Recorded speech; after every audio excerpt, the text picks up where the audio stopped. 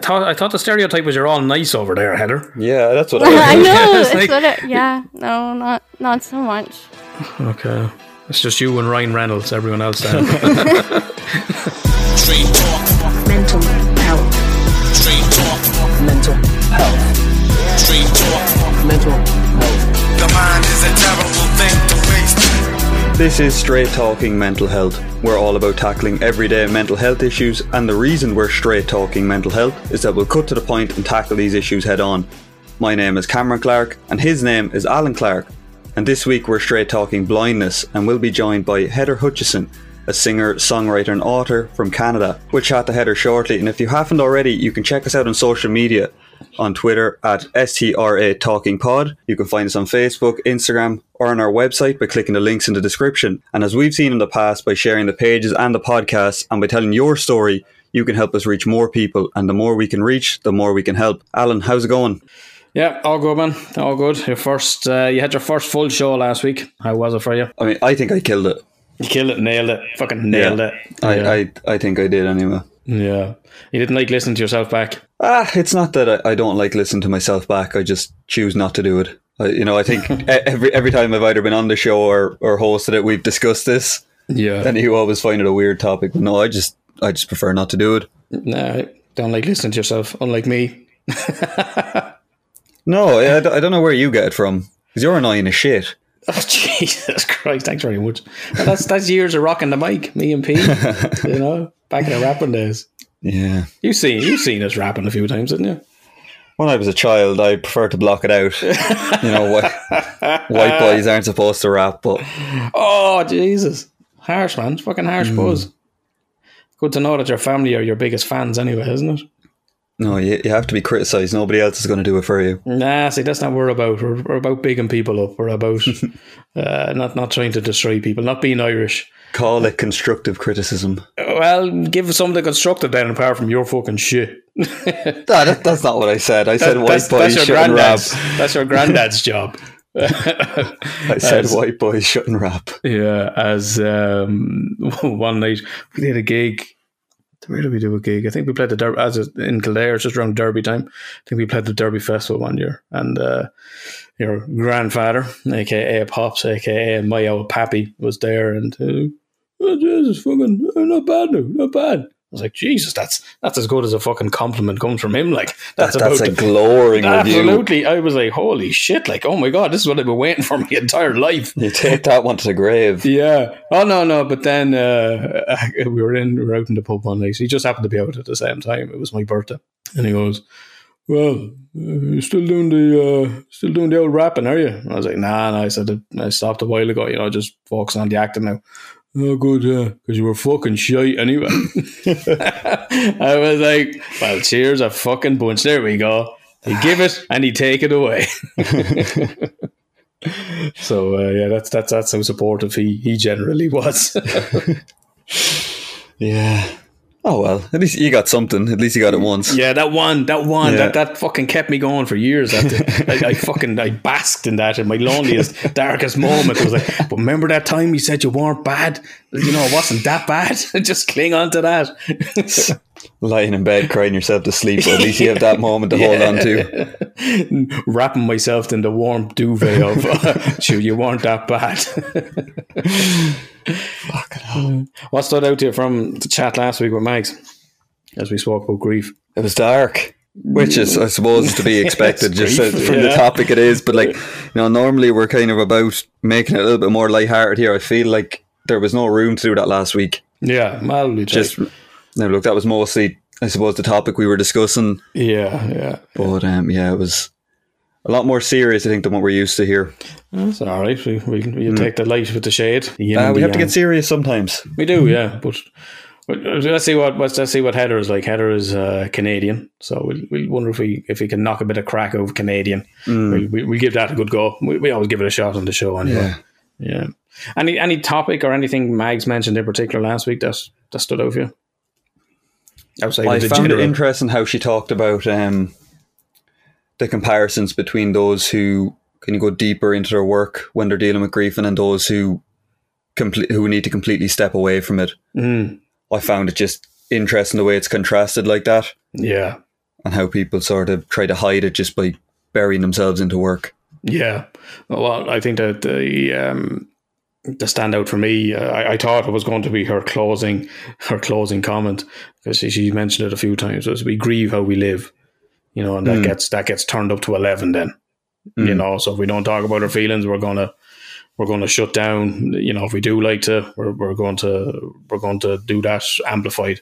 That was I think that was a standout for me, that we grieve how we live, and it's very true. 100%. Any smiles this week? Any smiles and riles? Got a few smiles and riles. Before we get into that, what's been going on with you? What's been happening with you this week? Not much, just working away. I was enjoying the weather until today. We've had a nice bit of sun for the past few days. It'll clear up. For anyone who doesn't know, we're recording on Thursday morning. It's warm, it's sticky, but it's not sunny yet. But hopefully it will be. Nothing worse though, Geez, if it's hot, let it be hot. Like, let me feel the sun in my bones. Don't just have it overcast. Enjoy yourself. Yeah. Sit outside, get a bit of colour. Apart from being pasty white, and Irish. I don't know if we're going to get a bit of colour, but so in Ireland, getting a colour means you go pink. Yeah, you upgrade from perhaps translucent to pink. So how has work been? Busy. Yeah. Everyone's kind of disappointed at the news now that there's no indoor dining now on the 5th of July because they've pushed that back. Yeah, I was going to that's me rile, but I thought you would touch on it. Yeah, so for everyone else around the world, Ireland is still semi-locked down. There is no indoor dining, meaning you can't eat indoors, you can't go to a restaurant. You can dine outdoors and you can drink outdoors, can't you? In normal pubs, you're allowed to serve outside. And what that has led to in many parts of Ireland, and particularly Dublin, is people just going out, getting pissed and shit-faced on the street, and all sorts of unruly behaviour happening then as a result, because there's nowhere else to go. It's led to quite a lot of fun in the country. Yeah, well, I think social media different ideas of fun. Social media filled with just teenagers trying to kill each other. Yeah, pretty much. Because they're hammered drunk. So what happened then, was it yesterday? No, Tuesday, was it? When was that announced? Tuesday. So what happened? So indoor dining was meant to return on the 5th. That's right. The 5th of July, which would have been next Monday as we record, or yesterday as you listen to this. And then it was announced the other day that is now pushed until the 19th. So a further 2 weeks. At least, yeah. So even that isn't going, oh, well, at least, right, 2 more weeks, lads, and we're pushing through. So a lot of uncertainty at the moment for a lot of people, a lot of pissed off people at the moment, understandably. Yeah. Are you one of them? Or are you kind of okay with it? Or I'm still working, so I'm not going to complain about it too much in case the government hears this and decides to take that away from me as well. That's why they'll do it. Here, Cameron, we fucking heard in the Straight Talk and Mental Health podcast, which we listen to every week to gauge the mental health status of the country. Yeah, man, we have to be careful. They're closing us down for everything at the minute. Can't be taking any unnecessary risks. Every other pub can open except Cunningham's, because that's where Cameron Clark works. So back in work, what's got you smiling? What's got you riling? I think I'm still kind of smiling about being back in work. Still, and novelty hasn't wore off yet. No, early-ish finishes. I remember you getting in at 3:00 and after 3:00 at times. Those days are gone since it's lockdown. A nicer place to work. That's for sure. Yeah. Just with the earlier finishes, and customers are. I think it's very just happy to be back in a pub, so they're being very friendly. It's nice. It's a nice place to be. At least for the meantime. Is that because they haven't got the time there to get shit-faced and be drunk arseholes? Oh no, they're still managing that. You can put drink away in an hour and 45 minutes, especially if you've been somewhere else beforehand. But everyone's just been friendlier in general. I think they all understand. More than most businesses, pubs have really taken a hit. Oh, totally, yeah. So it's been a long 14 months. I think I'm still just grateful to be back, I suppose. Yeah, well, what I'd normally say around alcohol is alcohol just unlocks whatever's already there, or it amplifies what's already there. So if you're an arsehole with drink, you're just going to be a drunk, bigger arsehole. Absolutely. Yeah. Pause there to swallow. Yeah. Yeah. So that's your smiles. What about your riles? I think I'm free from riles this week. You know, Yeah. we'll throw the Bill Cosby situation in as a rile. Yeah, do you want to touch on that? So for those that don't know, Bill Cosby got released from prison yesterday after a mix-up with a previous lawyer who had told him he wouldn't get any jail time, and he's now been released because of a clerical error. Jesus Christ. What was supposed to be a 10-year sentence became a 2-year sentence, and he's now free. So technicality. Mm. And can he can't be retried. You can't be retried or is that just in the movies? Double jeopardy, isn't that the whole thing of double jeopardy? They can't be retried. Unfortunately, I'm not a lawyer, so I don't know. Well, that's the thing in all the movies. You can't be retried unless they charge him for something else. Yeah, hopefully that'll be the case. On the same time that Britney Spears, her father is still basically in charge of her. Yeah, jeez, that's a mad story. Conservatorship, is that what it's called or something? That man who screamed "Free Britney" years ago, he was right. Yeah. Oh wow, remember when that went viral? That was bizarre. But he was right. He was. And we all judged him. Yeah. I think we owe that man an apology. Yeah. Yeah. So Bill is out. I threw up a tweet for anyone that hasn't listened to our EMDR episode.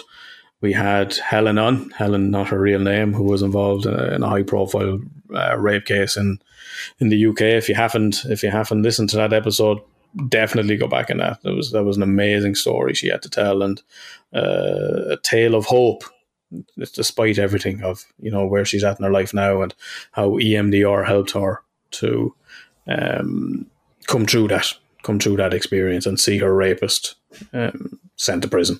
Hopefully he gets a little bit more than Bill Cosby did. Speaking of EMDR, we got some correspondence, just to get into that a little bit. So we got an email from Lloyd. How are you, Lloyd? Thank you very much for sending in your email. And Lloyd says, hey, I'm a massive fan of the podcast, been listening for a couple of months, and has been a real emotional experience at times. Not in a bad way, but just me coming to terms with certain areas. I was wondering if there was a plan for an episode on repressed emotions. I've been repressing emotions since the age of 3. I'm 23 now, and I have had a therapist use EMDR, and it helped a little with some thoughts. I would love an episode on emotion repression. I don't mind being a guest. If that's an option, that is an option, Lloyd. I will reach out to you, and we will make something happen on that front. I'm willing to talk about anything and everything. Good man, Lloyd. That's what we appreciate on the show. I've also come to realise that I'm drawn to Buddhism, and I'm a budding Buddhist. So thank you, Alan, for that. It's a life changer for me. Keep up the amazing work you do, and just know that you're definitely making a change to people's lives. Thanks very much, Lloyd. That was very nice of him. Yeah, that was a nice email. It's great. I love when people take the time to let us know that. Budding Buddhist, as I remember before I went, I had a mitra ceremony where you officially sort of become a Buddhist, and I remember having a discussion with some of the order members up there. I was like, yeah, sometimes you can be a kind of closet Buddhist and not even realise it. And that's what I realised when I was up there. I was like, oh, hang on a second. I relate to this shit. That's just, they have a name for it. I was like, well, just be sound. That's my life philosophy. As much as possible, just be sound. And Lloyd must feel the same way. You sound fairly sound, Lloyd. For people around the world, sound means in Ireland, you're a good person, you're a good egg, you're generally okay. So thanks very much to Lloyd for taking the time to email us. Just as we mentioned the EMDR around the rape case with Helen and Bill Cosby. It was a nice segue. Unbeknownst to yourself, you segued in. We'll say I tried it. It was all planned. Yeah, absolutely. Well done, considering you didn't have access to the email. So well done. Yeah. That's impressive. Yeah. So further to the email that we had from Lloyd, we also had a bigger email, I guess would be the best description of it. And this is from Marty in Australia. It's a very important one, which I want to give it a little bit more time and the weight that it deserves. Hey guys, I've only just found your podcast and started listening to it. Just finished a suicide episode. I came across your podcast purely because I was looking for anything that would help me understand what's going on inside my head. A lot of things have happened to me recently, largely due to my own fault, and now as a result, I've lost my job, can't see my own kids, barely talk to my wife, distance from my own family, only one close friend from childhood who lives far away, and I'm feeling the worst I've ever felt in my entire life. I've never been one to talk about myself or my own problems, always finding it easier to help or talk about someone else and help them carry their problems as a way to cope, I suppose. Worked in a position exposed to people in crisis, generally always being able to find a solution or a next step to help others, never wanting to rely or burden someone else. Now I sit here challenged by everything I've ever known or thought to be correct or right for more than 2 decades. The only thing keeping me going here is the glimmer of hope, although I've never been one for hope, that I'll get to be with my kids again, but knowing due to the circumstances the likelihood of it returning to the way it was will be impossible. I know and have told other people that they shouldn't commit suicide as people care about them, and they will be missed, or part of me knows that, but everything else is telling me otherwise. The more people seem to try and rationalise it to me, the more I process how and why they are wrong, as I don't understand the way I'm thinking about it.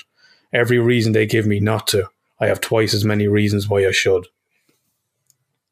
I have my first psychological appointment in 4 days, and I'm very much hoping he can help. Otherwise, I don't see much else being able to. Even just the little of your podcast I've listened to has opened my eyes to things I ordinarily wouldn't have thought they were an issue, because it was normal to me growing up, and now questioning why, but not having the answers. The comment about passing the sorrow or sadness on to the next person is something I'm definitely struggling with, especially when I see it as they will grow and manage, as I've seen so many people do. They are stronger, they have people to help them through, they will cope. Probably too much ranting, but just want to say I've appreciated listening to you guys so far. It's obviously something that is needed. Only wish I could have known these things decades ago. Thanks, Marty. That's a big one, Cam. It was. I'd like to thank Marty for emailing us, and just want to say I'm happy he's starting to see a glimmer of hope, and he's maybe getting over the threshold of helping other people through their problems and finally focusing on his own and trying to figure it out for himself, even if it's just a case where he's emailing us. As long as you're talking to somebody about it, it's a good step. Yeah, we'll have Heather Hutchinson on later on, Marty, and that's actually, it's kind of perfectly timed, your email, because Heather has been there and she has some things to say around that. In terms of seeing your kids again, and as you say, knowing due to the circumstances the likelihood of returning to the way it was will be impossible. It may not go back to the way it was, but it could be something else. That things can be put in place.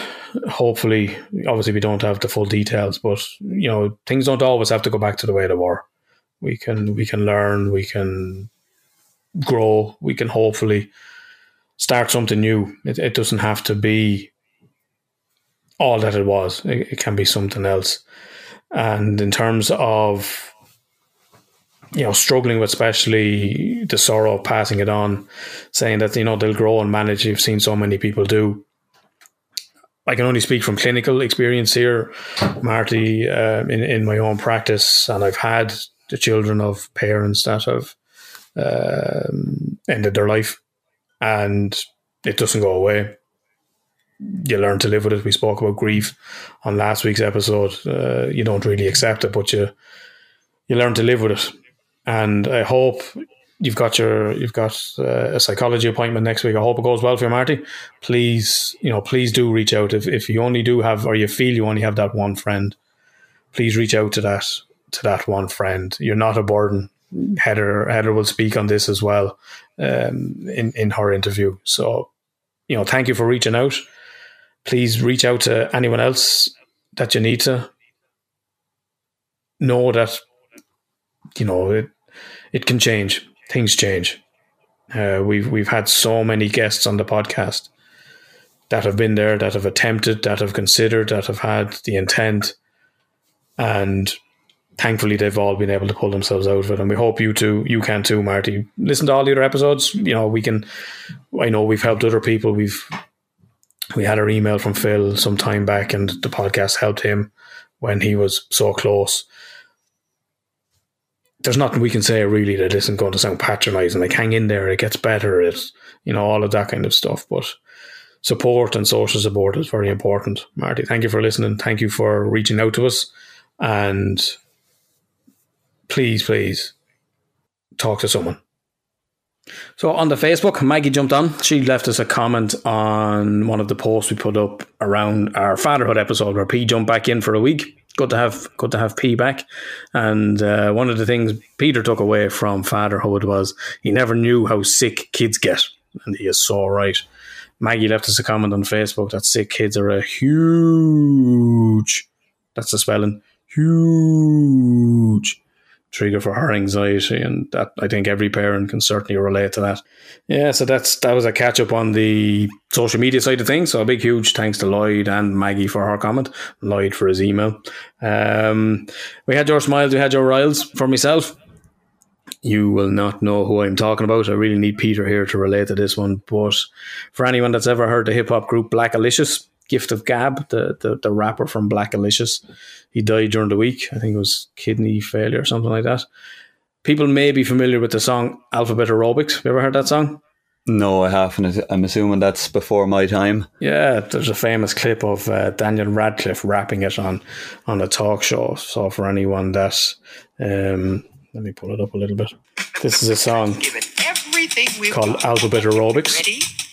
Begin. Artificial amateurs aren't it all amazing? Analytically, I assault, animate things. Broken barriers bounded by the bomb beat. Buildings are broken, basically I'm bombarding. Casually create catastrophes, casualties, canceling cats got their canopies collapsing. Detonate a diamond tank daily doing dope. Demonstrations, Don Dada on the down low. Meeting other editors with each and every... So if you've been listening to that little snippet there, what you will realise is, first of all, he raps everything beginning with the letter A, then he raps everything beginning with the letter B, but as the song goes on, it gets faster and faster and faster and faster and faster. You'll also realise that we're just saying fuck copyright and putting that out. That's all right. I think we're under a certain amount of time there. We don't worry about that. We're not big enough for people to come at us with that. But it's an amazing song. He was an amazing lyricist. Myself and P, we supported Black Alicious back in the day. That was a great experience for us. And sad news to see him pass away. Unfortunately, now kind of getting to the point where a lot of the rappers I used to love, the ones that didn't get shot, are just kind of dying from illnesses and sicknesses and old age and stuff like that. And I'm getting old because all my favourite rappers are dying. That was very sad, and I know he was a huge West Coast rapper, and I know a lot of the hip hop community respect that. If you want to hear more of that song, check out Daniel Radcliffe, who is a bit of a hip hop fan. He does perform it on some talk show, I can't remember, but if you check out or you Google Daniel Radcliffe Alphabet Aerobics, you will find it. So that was one of my royals. Sad news. We had the indoor dining. You touched on that. Related to the indoor dining thing was, have you seen this kind of thing that they're kicking around of, well, you can indoor dine if you've had your vaccinations? I have seen it, and I'm going to be fairly certain and say they're not going to go through with that. I think there'll be war if they do that. I feel like that is going to push everybody over the edge. You can't do it. No. And you can't expect bar staff earn a minimum wage to ask people for their medical records. Yeah. Or for proof of a vaccination. It's just, whether it's GDPR guidelines that you're breaching or just something you shouldn't do, it's wrong. And I don't think it's something they're going to pursue. Yeah, I hope not. And I say that as someone that's had full vaccinations. I've had both of mine. And I think it's not fair. I don't think it's fair on people that are waiting to get their vaccines and they're being denied access to dining, stuff like that. People that refuse, that's a whole other story. Talking about bringing in the passport for travel, aren't they? As you wreck the gaff. Yeah, my phone just decided to take a nosedive off my bed there. Because fuck's sitting where I am here now. Yeah. They're looking at the vaccine passports. Now, I think for something like travelling, when you're all going to be confined on a plane, maybe it works. Mm-hmm. But if it's something kind of as simple as wanting to go to a pub and having to bring a vaccine passport with you, I think it's a little bit too extreme. Yeah, I think so. You're kind of playing a different when you already have to show a standard passport as well. Yeah. And there's security there. It's a different story. They could probably hire professionals that, can sign a contract to keep that stuff private. Yeah, I love people giving out of how they'll be able to track you if you get a vaccine passport. It's like, you do know what a normal passport does, yeah? They also say this knowing they have a phone in their pocket that I know, yeah, has their location at all times. Yeah. But that's not an issue for them. No, let's not worry about that. Let's worry about it's only when it's a life-saving vaccine that it becomes a problem. Yeah. Yeah, I hope. I can't. Well, Jesus, with this government, God only knows. But I couldn't see them trying to do it. Me smile. I don't think you've watched it, Dave. Have you watched Dave? Hi, I'm Dave. Little Dicky show. Little Dicky. Oh, did you watch it? Oh, I've seen Dave. Oh, nice. Yeah, season 2 is back. It's been back a couple of weeks. So I've been enjoying Dave. Little Dicky, as Cameron says, because he raps about having a weird penis. No, that's his rap. That's his rap name. Yeah, but it's based on him having a weird penis. Is he a real rapper? I presume he is. Yeah. Oh, he's great. Is he? Yeah, he's a really good rapper. Yeah. I must check it out. The second season, it's comedy and it's dark enough as well. There's it's a very enjoyable show. But hi, I'm Dave. Ding, ding, ding. Yeah, so it's on Sky Channels. What is it on? It's on FX or something like that. It's on FX. Yeah, great show. So happy to see Dave back. That's me smiles. That's me riles. Anything else with you before we kick on into Heather? Not literally. No. No. Let's not pick on people that are visually impaired. No, I feel like she's got enough on her plate. Probably doesn't need us kicking her. Yeah, exactly. Yeah. As I mentioned earlier in the show, this week we're straight talking blindness, and we're joined by Heather Hutchison. Heather is a singer, songwriter and author from Vancouver Island in Canada. Heather's book, Holding On by Letting Go, is available on Amazon, and we'll have a link to that in the description. Heather, how are you? Good, how are you? I'm good, thanks. Heather, would you like to maybe talk about yourself for a bit, your book, maybe what you're all about? Yeah, so as you mentioned, I'm a singer-songwriter from Canada, and I recently, back in June, because I guess we're in July now, crazy. First day. Released a memoir, Holding On by Letting Go.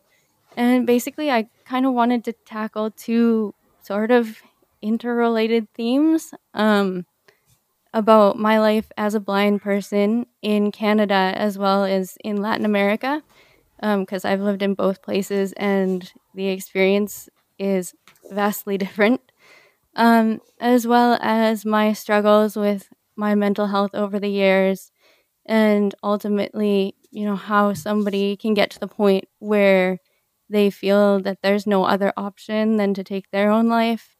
And I guess ultimately the hospital, ending up in the hospital in psychiatric care during the COVID-19 pandemic, which kind of added an interesting aspect to hospitalization.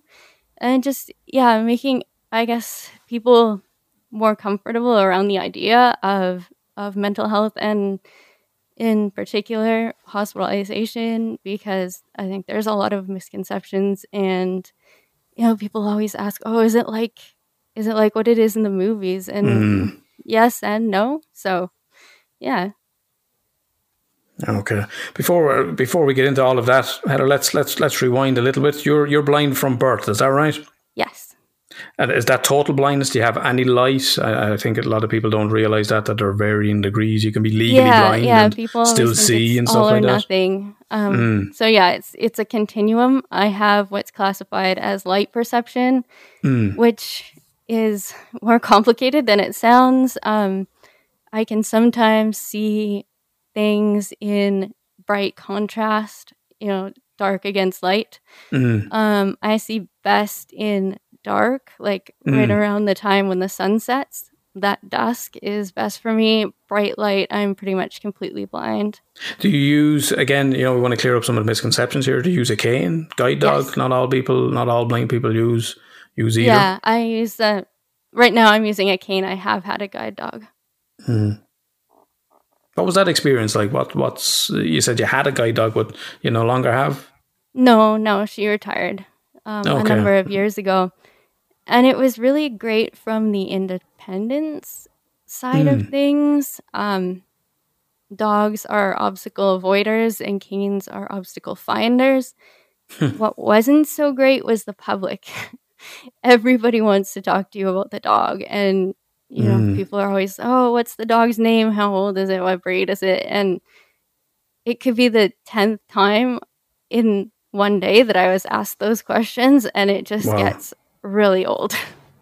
People not asking you or talking about you or asking about you, but rather the dog. No, not at all. And it would never continue on to, rarely continue on to an actual conversation. They just wanted to know about the dog and then they went on their way. What was that like for you, Heather? How was that experience? The public visibility I didn't like at all. I have social anxiety, and the constant talking to strangers was really uncomfortable for me. And it makes you feel kind of invisible because, you know, you have this dog and everybody's just talking about the dog and nobody cares about you. And this, of course, obviously, as you're blind, people are coming up that, you know, you don't see these people going, oh, God, he's going to stop here now and ask about the dog. I mean, you're just exactly kind of out of nowhere. Yes, very much so. Or they love to, speaking of out of nowhere, they'll just grab me like from behind. Like if they think I'm going in the opposite direction of where they think I want to go, even if it's not where I want to go.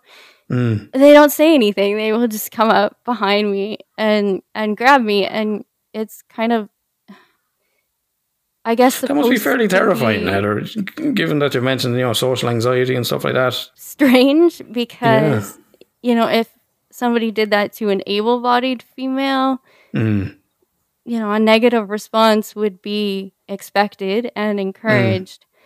If somebody does that to me, society kind of has this attitude that I should just take it and I should be grateful for whatever help they're willing to offer. Has anxiety always been a part of your life, Heather, or when did that first come in? Very young. What's the experience of a blind child? What's that like? It was actually really normal for the first number of years. I didn't really realize that I was any different than anybody else, and you know, kids, until they get to a certain age, they don't really care either. So my friends were really good about it. Nobody cared. And then I would say around 5, there was actually an incident with a playground bully, where we'd been playing together all afternoon, and he asked me, you know, quite a while later, why do you never look at anything? And I told him I'm blind, just very matter of fact, like, you know, commenting on the weather, no different. And his reaction was so immediate. I was standing at the top of the slide and he turned and he shoved me back. So I fell backwards and, you know, went down the slide, yelled something over his shoulder about me being blind and took off on his bike. And it was all just like in 5 seconds after I told him I was blind. So I think that was the moment when I really realized that I wouldn't forever be seen as different. What age were you at that time, Heather? 5. 5? Yeah. Geez, my son is 5. And I can't imagine them having that experience. Well, my younger son, obviously my big son is not 5. Cameron would be very articulate for a 5-year-old. Yeah, impressive. A very educated child. He's beyond his years. So was that your first and last experience of bullying due to the blindness, Heather? Oh, no. It just, that started it, and it kind of got worse from there. Elementary school games were more innocent. You know, people would come up, how many fingers am I holding up? Or, you know, guess who? And it just got really old. Yeah. And then in junior high, you know, junior high girls are assholes. And so things got Junior worse. high would be what age? What age would you be when you're in junior high then? Oh, yeah, I don't know how your school systems work there. Junior high here would be 12 to 14. Okay. So start of secondary school for us. Yeah, in Ireland that would be kind of first to second year, third year maybe. Yeah, first to second year. Yeah. Oh, okay, yeah. So yeah, then the girls started beating me up sometimes, and then the boys would join in and they would grab me and hold me against them in a bear hug until I told them who they were, and then they would let me go. And that went on until grade 11, so 16, I don't know what that would be.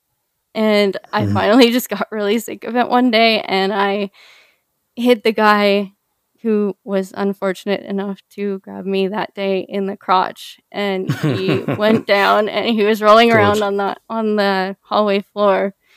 And I was like, I fucking warned you 50 times. And I turned away and I walked away, and that was finally the end of it. Well, you've got that cane now as well, Heather. So if that happens again, you have a weapon now. You can hit them a lot harder. Oh, it was with the cane. Oh, great. Yeah. Fucking daredevil. Yeah. Well, that's Jesus. I'm trying to wrap my head around what sort of a person bullies. Well, and bullies in general, but bullies a blind person. Yeah. It really is the kind of American movie kind of bully, isn't it? Yeah. Yes. Yeah. Very true. Horrendous. I'm hoping that stopped in high school for you, Heather. Yeah. After the cane incident thing, things got a little better. Like, damn, think this is a people bad heard. bitch. Yeah. Good. I'm fucking glad someone got their comeuppance around it. Terrifying And- experience. Since you've left school now, is that kind of digressed a bit? You've had hopefully yeah. a more kind of peaceful experience. Yeah, university was pretty good for the most part. There was one rhetoric class I remember I was sitting in, and the students were expressing their very sincere opinions that disabled people should be segregated onto our own planes. Wow. So that was a bit of an interesting lecture to sit through. Was that in Canada? Yeah. I thought the stereotype was you're all nice over there, Heather. Yeah, that's what I I heard. know. It's It's like- yeah. No, not so much. Okay. It's just you and Ryan Reynolds, everyone else then. Yeah. What did you study in college, Heather? I actually studied psychology, and then I left it to go study music, which, totally wrong progression of things. Good life choices. You were probably better off. You don't want to end up like Alan. My loving son, Heather. Yeah, so nice. So, Heather, you mentioned that you're a singer and a songwriter. What is the songwriting process like for you as a blind person? Do you think it would be much different from someone that wouldn't be visually impaired? No, I would say it's pretty similar. Because even a lot of musicians who aren't visually impaired will often just, use their phones or a tape recorder, whatever they have, to get down song ideas instead of, writing them down and actually writing out the music. And that part of it kind of comes later. So I would say the creative process is pretty much exactly the same. Right. Cameron got ahead of the question that we had from Dean, one of our listeners. That was the exact thing he wanted to ask. Oh, really? So, yeah, so fair play, Cameron. That's twice today you I've mentioned done this. phone there. Yeah, you're on fire today. Again, Heather, I want to plead forgiveness, but no worries at all. I'm trying to ask the questions that I know the listeners will be asking. You mentioned Yeah, a for phone there. What's a smartphone like for a blind person? Is there apps? Is there how does it work? Yeah, so most blind people use iPhones. You can use Android. Ironic. It's not as accessible. Basically, there's a built-in screen reader. You can turn it on. Some people accidentally turn it on and then they don't know how to get it off. I don't know if that's ever happened to any of you, but it happens a lot. And I get lots of calls from my friends like, "Oh, I turned VoiceOver on. VoiceOver is the name of the program, and I can't get it off. How do I get it off?" So yeah, it's built into every iPhone, and it reads whatever's on the screen. Or you can hook up a digital Braille display to it through Bluetooth, and you can read Braille. How does that work, Heather? So, how do you explain it? It's like It's an external instrument, is it? yeah, it's like an external piece of equipment, I guess, that you can get them in different sizes. Some have 20 cells, some have 40 cells, and most of them are Bluetooth now. And you just hook them up, and as you're reading, you just press the button to advance it, and whatever's on the Braille display screen changes. Wow. Okay. I don't know if that made any sense. No, it does. Yeah, that's just brilliant, fantastic. The technology that's there to help everyone. I'm so glad that there's options out there. Being blind means you're human, Heather. I'm guessing, yes. Being human also means mental health issues that come with living in the world, dealing with people and dealing with the stresses of life. obviously you experience the world differently, being blind, but having a brain, having emotions, they come with their own issues for all of us. What's been your experience around mental health? I started struggling with it pretty young. My parents had their own mental health struggles, so I saw it very young. I had pretty bad anxiety by the time I was 7. I was getting sent home from school a lot because I was always sick. And I hope things are getting better for kids now, but back then it was kind of like, oh, she'll grow out of it. It didn't happen. Then that anxiety, feeling like that all the time leads to the depression because you don't want to feel like that anymore. And I lost a loved one to suicide when I was 12, and I kind of started thinking, because it was always very hush-hush, don't tell the children what actually happened, so we never really discussed it. And so me at 12 trying to process this on my own, I'm starting to go, well, maybe that's not such a bad idea. Maybe that makes a lot of sense. So you're having your own suicidal thoughts at such a young age? Yeah. You mentioned some of the things at home, Heather. Was that maybe triggered the anxiety for you as a young child? Was what? Sorry?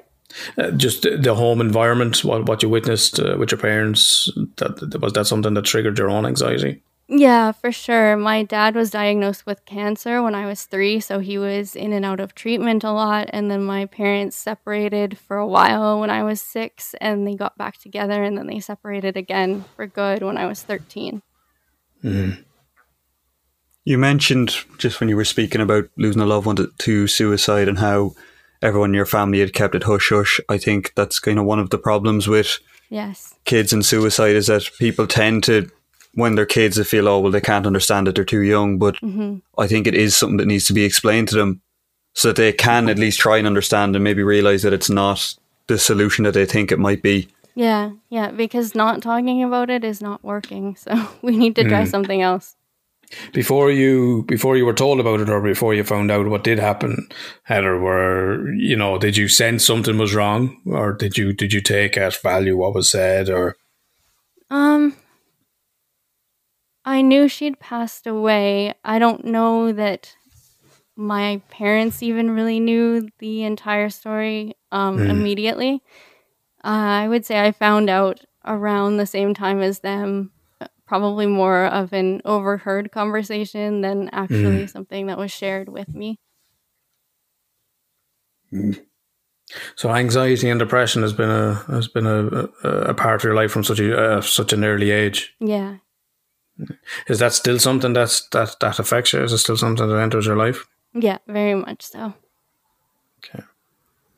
In your book, Heather, that's a lot of the topic of the book, isn't it? It's your struggles with mental health. Yes. And obviously your blindness and how you work through it. I read your blog post when you talked about why you decided to write a book, and you said, how could you not write it? Could you maybe elaborate on that a little bit? It was an editor actually that told me that don't write a book because you want to write a book because you can't not write a book. And the idea came to me when I was in the hospital. I was lying awake there one night, and somebody was brought in by helicopter in critical condition. And shortly after, there was a code blue called, and I'm laying there, kind of listening to all this. And I start thinking about this patient's family and like, my God, they're having one of the most terrible nights that they will ever know. And this person is lying in this bed fighting for their life. And I'm fighting to end my life. And like, my God, would they trade with me if they could? And it was kind of like, no, I have to try and find a way forward. I have to choose life. And if I'm going to do that, then I need to do something good with this experience. So the way you saw it was that seeing them sort of struggle was kind of a waking point, I suppose, for you? Yeah. That's very interesting. And so I'm assuming with your book, you're hoping that it'll help other people when they have their mental health struggles, that maybe it will teach them that maybe suicide isn't the answer and that there is other ways around it. Yeah, I hope so. And also for people who haven't had that experience, hopefully they can get something out of it too, in that, they can read it and hopefully feel more compassion for people who end up in that situation, instead of, the typical, oh, how could they do that? It's so selfish. It's the easy way out. There's nothing easy about it. Yeah, we discussed it last week. I lost a friend to suicide 2 years ago, and we had spoke with grief last week, and we'd mentioned that one of the hardest things dealing with is a lot of people, when they experience somebody close to them or a loved one that has lost their lives to suicide, that they try to understand why they did it. And then the first thing that come to mind is, oh, they're selfish. They took themselves out of my life. Yeah. So it's a topic we're very familiar with. Which is unfortunate, because I think often when somebody gets to that point, they view the act as something almost altruistic. They're doing the world a favor, really. Yeah. We had a correspondence earlier, actually, Heather, as you speak, and an email from Marty, and the very thing he was saying is that, he thinks people will be better off, and, we will elaborate on the email a little bit more, but I think what you're saying is that, no, people won't be better off. No. Just to rewind a little bit then, Heather, as we draw from your book, you said Canada and South America. How did you end up from where you're at down below, down to the southern parts of the American continent? Because why not? No. Yeah, true. True. That's a good point. Yeah. I kind of grew up surrounded by the Latin community here in Canada, and I actually find them, and I'm going to make some huge generalizations here, so excuse me. It's all right. They handle my blindness a lot better than Canadians. They're much more open about it. They don't ask as many stupid questions, but they watch and they observe and they learn that way. And they just really make me feel included. And so I wanted to go down there and live that experience fully. And also, because I grew up in Canada, go down there and be different for a different reason. Where did you go? I lived in Peru. What was that experience like for you then?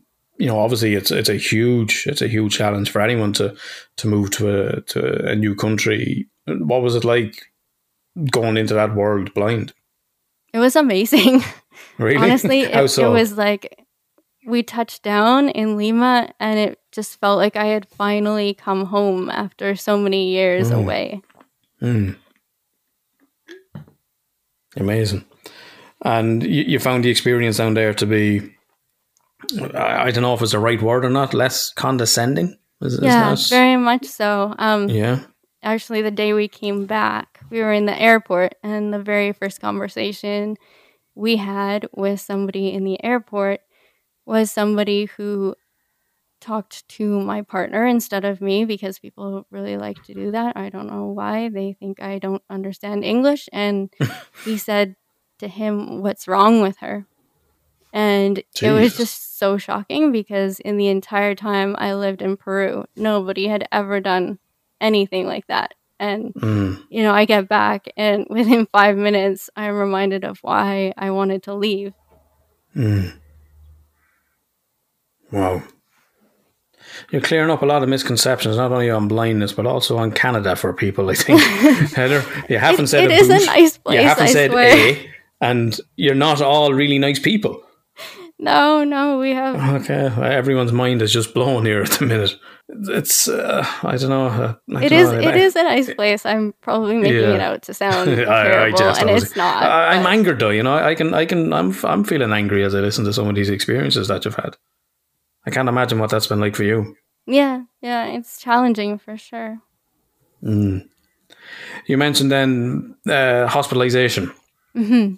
Yeah. So what brought you into that world? So, oh gosh, it's a long story. It's okay. It's a podcast. We can go as long as we want. You tell your story however you want. In 2019, I entered into a major depressive episode that lasted a really long time, and I was finally coming out of it. I was setting, survival goals. So for me, it would be something like, I can't kill myself until I finish this music project I'm working on, or until my friend comes to visit, until I take this trip, whatever. And then I would, after those things were over, I'd try to plan, more things so I could keep that going. And things were getting better. I was working on a lot of music stuff that was really exciting. I moved to a bigger city with public transit, which is awesome, but not awesome when you have social anxiety and you haven't had to take public transit for 5 years because you didn't live in a place that had it. So all of a sudden I'm like out alone in public, and that was a huge stressful change. But I was making progress bit by bit. And then COVID came, and all my survival goals, everything that I was working towards was put on hold indefinitely. And it was like, well, what's the point? There's no purpose. There's no goals. And just as the months went by, things got worse and worse, to the point where I really wasn't functioning. I wasn't eating at all. It got to the point where I couldn't eat. Like, my body couldn't handle solid food anymore. When I was admitted to the hospital, they weighed me, and I weighed 30 pounds less than what my lowest guess would have been. So I didn't really know that things had gotten that out of control physically as well. And my doctors and therapists at the time were only seeing people on phone. They weren't even doing video calls, so it was just phone. Wow. So they weren't really seeing what was happening, and I wasn't really seeing anybody, because it was lockdown. We weren't allowed to see anybody. So nobody really saw what was happening. And then in the end, in the last couple of weeks before I was hospitalized, I actively began planning to die. And I had everything worked out. I had all my preparations in place. My book goes into that, not because I want to be morbid, but because I really want people to understand, if they haven't been there before, what that's actually like. Because depression is its own beast, but by the point you get to where you're actively planning to die, to me it's like a whole other entity. So if you haven't experienced it, it's hard to understand. Or if you have experienced it, people don't really talk about it. So, everybody likes to focus on recovery, which is great. That should be the goal. But how can we really, respect, or what's the word? Appreciate the journey of recovery if we don't know what came before? I think we're missing. Yeah, exactly. I think you're absolutely right there, Heather. Yeah, I think we do look at it as, oh, great, you were in that place, and then you came out of it. Yeah, but I think you're absolutely right. We don't talk about in the place. So I was going through it, and it feels very lonely because nobody else talks about it. So those were kind of the final weeks, and I decided that I would go to the hospital. I would take, it was a Friday, I would take the weekend to prepare, either for hospitalization or for death. And I would go into the hospital on Monday. And if I wasn't admitted, or if I didn't feel any better when I got out, then, plan B. What I was didn't the plan, expect. Heather? Sorry, What was the plan? What were you going to do? to die. Did you know what how you were going to do it, or Yeah. Everything was perfectly in place for when I got home if I Yeah. wasn't admitted.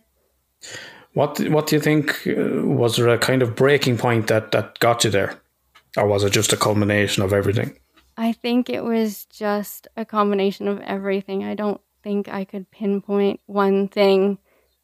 I think I wasn't far enough out of that major depressive episode when COVID came. Do you know what triggered that pre-COVID, that depressive episode? Was there anything in particular that triggered that for you? I don't think so. Not particularly. It just happens. Yeah, on and off of every- course. Yeah. Yeah. Usually it's something small and it just triggers something, and Yeah, then and it just spirals, latches and on if to you don't every other catch it- negative thought and experience that we've had, Yeah, and that downward exactly. spiral. And if you don't get it, right at the second, you start Yeah. to spiral, and you You can really need that implement early some of those intervention, don't you? tools, then it's too late. Yeah. Because once it takes hold, it's gone. I don't know if you're familiar with the term or if they use it over there, but over here we kind of use the term the black dog. Yeah. And it's like once that black dog gets a bit of energy and he takes off, Yes. he's Yeah, dragging and you then along you're with just him. Stuck in this loop of negative thinking, and Yeah, you really want the dog whisperer there to give him it Yeah, straight away. Just give him a little jab right at the start so you can catch yeah. it. Is there people around you that have helped you in it, Heather? That have helped you to come through those pieces, or has it got to that point where you needed the hospitalization? I needed the hospitalization. I think there was, if I was going to live, there was no other alternative by that point. It just had gotten way too serious. And I went into the hospital. I didn't even want to get better when I went into the hospital. I was basically just looking for absolution. So, I go to the hospital, I tell them the truth. They say, "Oh, you're fine." They send me home, and then I can die kind of with this clear conscience, right? Of, well, I tried, and my loved ones will know that I tried. So, Forgive the question. Was there any kind of disappointment in the piece when they didn't send you home? When you didn't get for to? sure, it definitely didn't play out how I intended it Yeah. to. Hang on I a thought- second. That's not the way this is supposed to go. I thought at most they would hold me for 24 hours, and then I would be out and free to do whatever. But no, they ended up holding me under the Mental Health Act. I think, do they call it sectioned there? Yeah. So yeah, that didn't quite work out how I thought it would. So I suppose it was probably, it didn't work out how you hope, but there was still hope, because you were going in there going, well, this is my last try.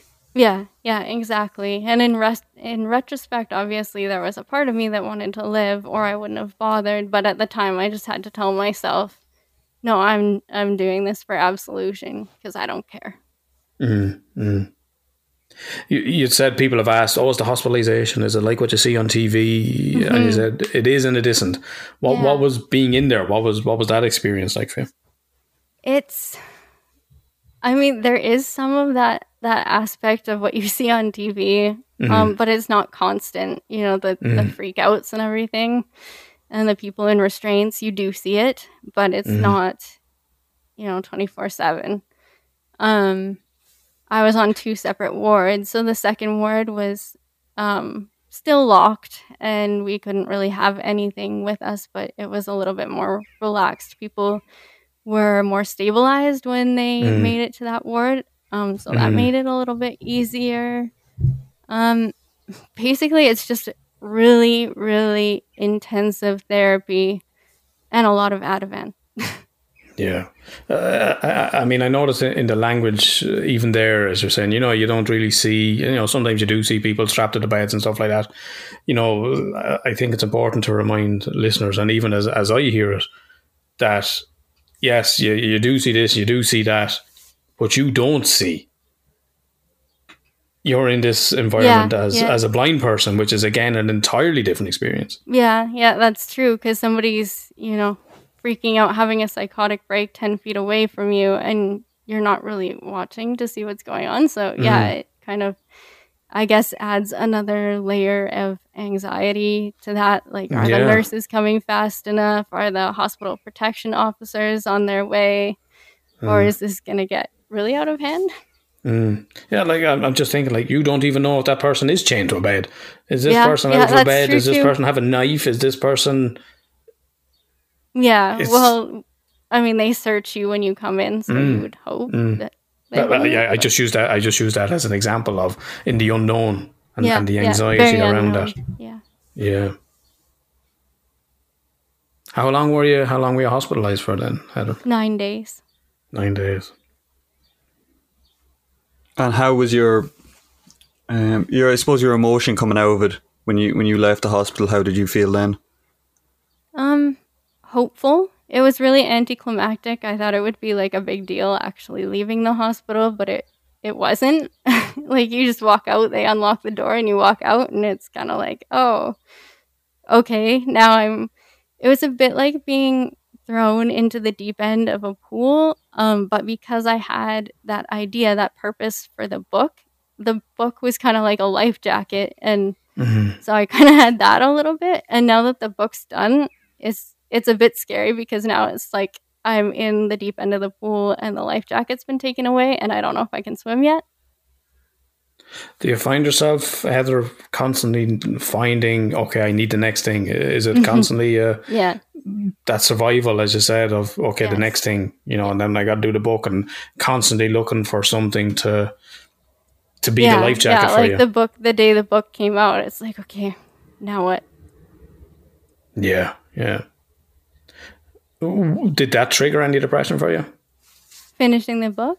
Yeah, as when it came out, I mean, what can happen for a lot of marathon runners, people that have been training for a marathon, afterwards they just hit this low because Yeah, they've been totally. working towards something for so long, and then it's gone. Yeah, and it was like that for the book. It's been like that for all my albums. Every time an album comes out, same thing. Yeah. Let's get into the music, Heather. Let's talk about how that began for you. Yeah, so I was 15 actually when I met my first producer. It was at the backstage at the finals of a talent competition, and he had been on the board of judges and approached me backstage and was like, "Hey, I'm a producer. Maybe we can record some music together."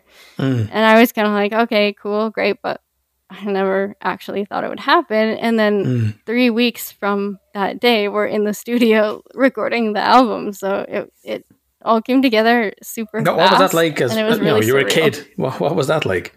It was crazy. It was like, Yeah. one day I'm playing with my friends in the band room in high school because I was in grade 10. And the next day I'm playing with professional musicians in a professional recording studio. So it was really surreal. Did that give you a lot of bragging rights in school? Could you go into school the next day then? And Yeah, for a bit. And then I I'm had in the my studio my this big week, I CD can't. release concert, and then I was like invisible again. No. Is that how you felt? Has that been your experience in life, Heather? Invisible? Visible for all the wrong reasons and Yeah, invisible yeah. for the right ones. Yeah. You went on to study music then? Yeah. You switched from the psychology to the music. Yeah. Bad life Yeah. choices. One pays a lot better. Yeah. And jazz. Yeah. What is it about jazz that's appealed to you? Basically that's kind of what they teach in post-secondary music school, because the kind of opinion is if you can play jazz, you can play anything. So it wasn't particularly, I didn't go into school wanting to study jazz. I didn't actually really like it that much. You get there as you get older, I think. I found myself a huge jazz fan. And, as my music matured, as I got to be a better musician, I actually really started enjoying playing jazz. I think it's more enjoyable to play than to listen to a lot of times. But yeah. Cameron, as a young lad, I can imagine is going, jazz is shit. Are you? I'm open to other people's opinions, but yeah, jazz is pretty shit. Yeah, I know. One I day. think yeah, I think for me, because I've been a huge hip hop and rap fan for so long. A lot of jazz samples would have brought in, so I would have been exposed to it. Kind of secondarily, and then you go, oh, that's a fan. What's that song? And you get the horn riffs and stuff like that. And totally. so that jazz is something I've been interested in and loved because I was exposed to it indirectly. Yeah, through yeah, hip hop and it makes its the way samples into that they so would have been many influenced genres. by. Same with soul, funk, etc., etc. It's been a huge thing. How would you describe your own style of music? I know that's a difficult question. Pop, I would say. Quite a bit of piano. Ballads. I like ballads. If there was one of your songs that, I know they're all they're like your children, and it's hard to pick. Yeah, but is there one that kind of you hold that little bit closer, perhaps? Yeah, I think one on my last album called My Truth. What is it about that one that is just that little bit more for you? I wrote it right when I came back from Peru, and I was really struggling when I came back from Peru. I didn't want to be in Canada. I didn't get out of bed for quite a while. And this was actually the first song that I finally got the energy, I guess, and got over the songwriter's block to write. And it's actually about mental health and my struggle with coming back to Canada and climbing, fighting my way back up from that darkness. So the story behind the song is a big meaning point for you. Yeah. How would you say overall you're feeling in life at the moment, Heather? Pretty good. Good. It's it's not a destination; it's a journey, and I think people forget that. It's common. You feel you're on the right hear, path though at the moment. Yeah, and family, or friends, whatever, loved ones. You get out of the hospital, and they're like, "Well, you're better now, right?" And it's kind of like, "Well, Mine is, it doesn't really work like that." Yeah. But yeah, overall, I would say I'm using my tools more effectively to manage things. And are you working on anything at the minute? Another album? I'm not right now. I have some ideas kind of in the works, and I would really like to pick up on the project we were actually working on right before COVID hit.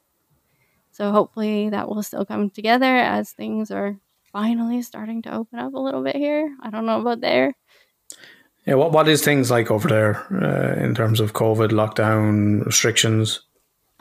Today, actually, they finally got rid of the masks, so we don't have to wear masks in public anymore.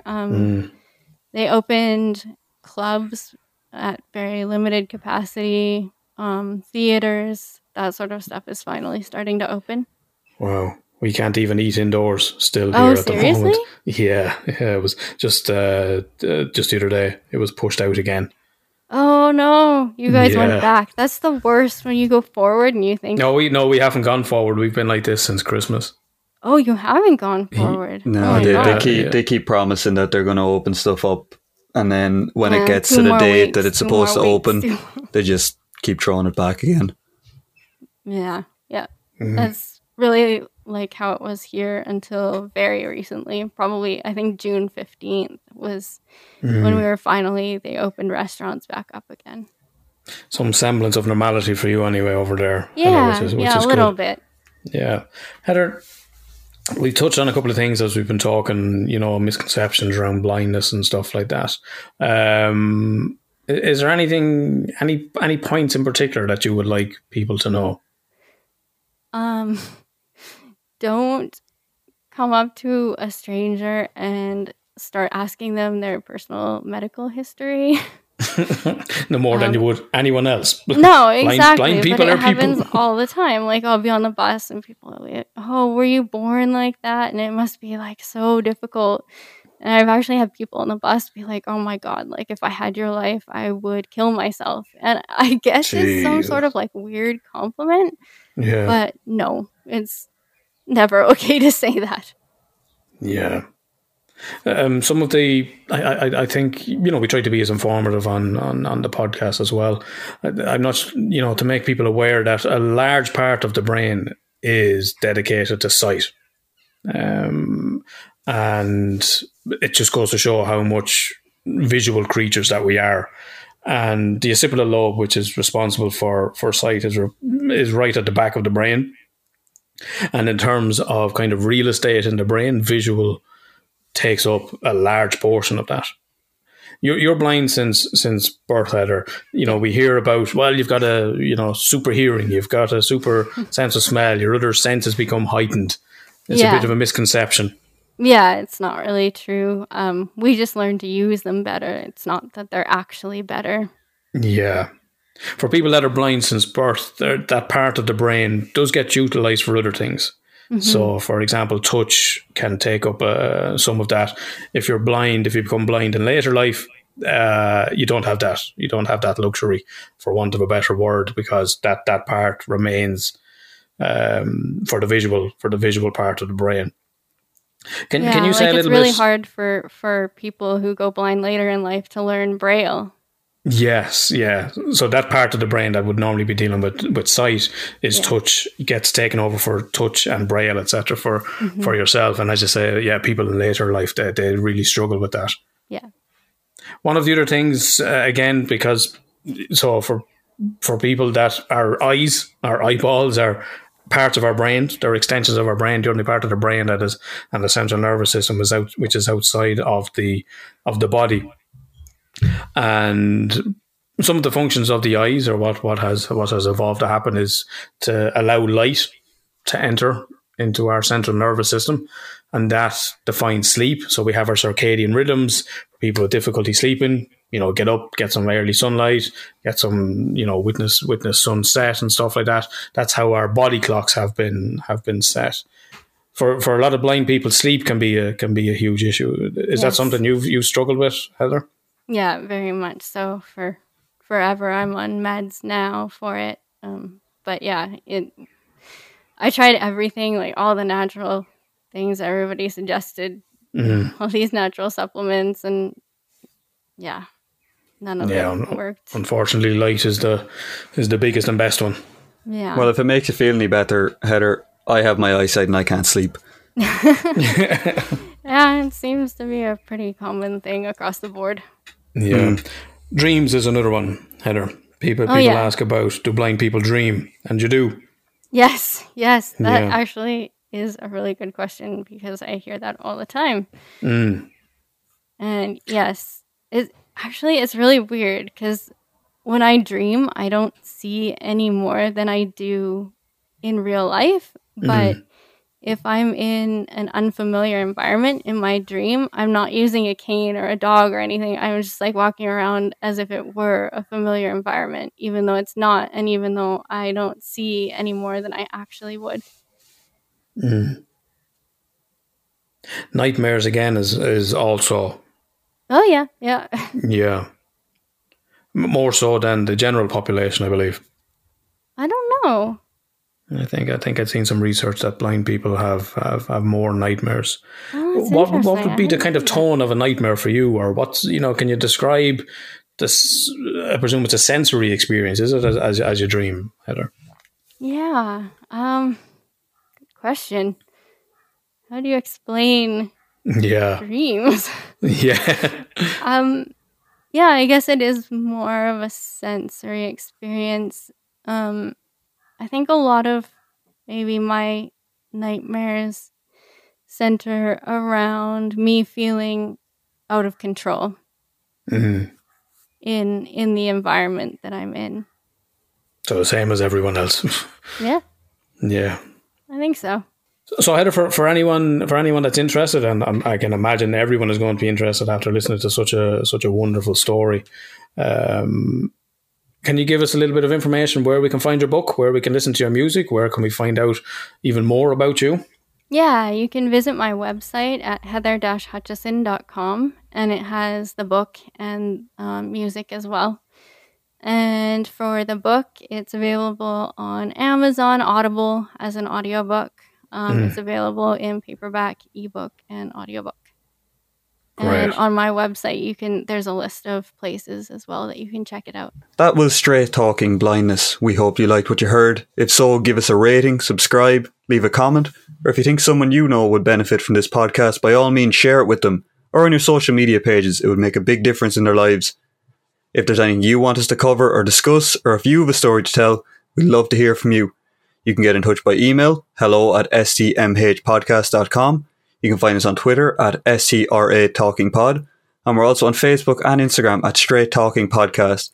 Big shout out to Fiona Bryan for the podcast music. He's an amazing producer and beat maker. Catch him on Facebook at FOB Beats. If you're a rapper, a singer, or whatever, he'll look after you. And now you'll hear our last word from Heather. Thanks very much. Look after yourself, folks, and look after each other. If you're going through something really awful, and you think that you don't want to be here anymore, I'm not going to say that it gets better and that, cheer up, it'll be, tomorrow's a better day, you're valued, all that kind of stuff, because it's, it's very... You can read an Instagram post for that. Exactly, totally, all the influencers, and it's not helpful when you're in the thick of it, because... you're not, it's kind of like saying I'm sorry to somebody who's just lost a loved one. Like, it just doesn't really mean anything. So I'm not going to tell you those things, but I will say that I can pretty much promise that there will come a day when you stop in a moment in what you're doing and you think, damn, I would have missed this. Straight talk.